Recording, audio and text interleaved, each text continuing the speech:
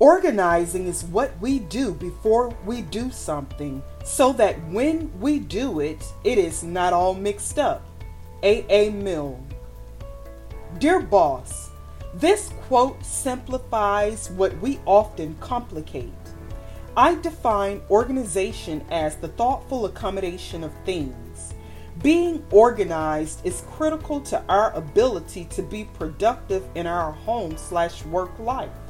Yet, it is an aspect of our lives that often get overlooked.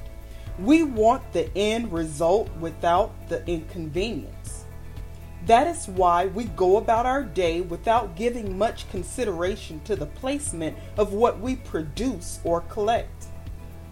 The office supplies that we ordered, the files that we no longer need, the half-eaten bag of chips, everything gets pushed to the side for another time. We will get to it when we get to it is the thought behind this. As time progresses, we find ourselves inundated by a monstrosity of clutter. Tasks that should have been completed in a matter of minutes has taken hours. Items can no longer be retrieved because we don't know where they are. Instead of operating like a well-tuned piece of machinery, we are likened unto an antiquated piece of equipment.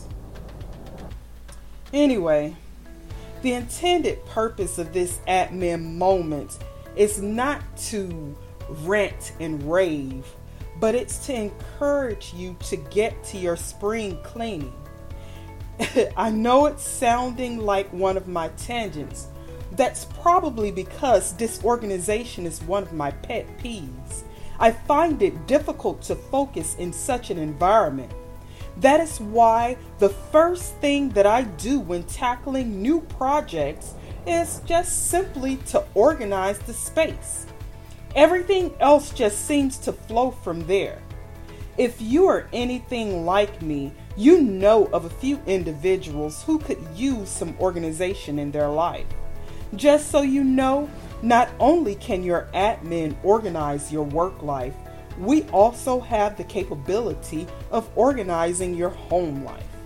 Until next time, enjoy your day on and with purpose.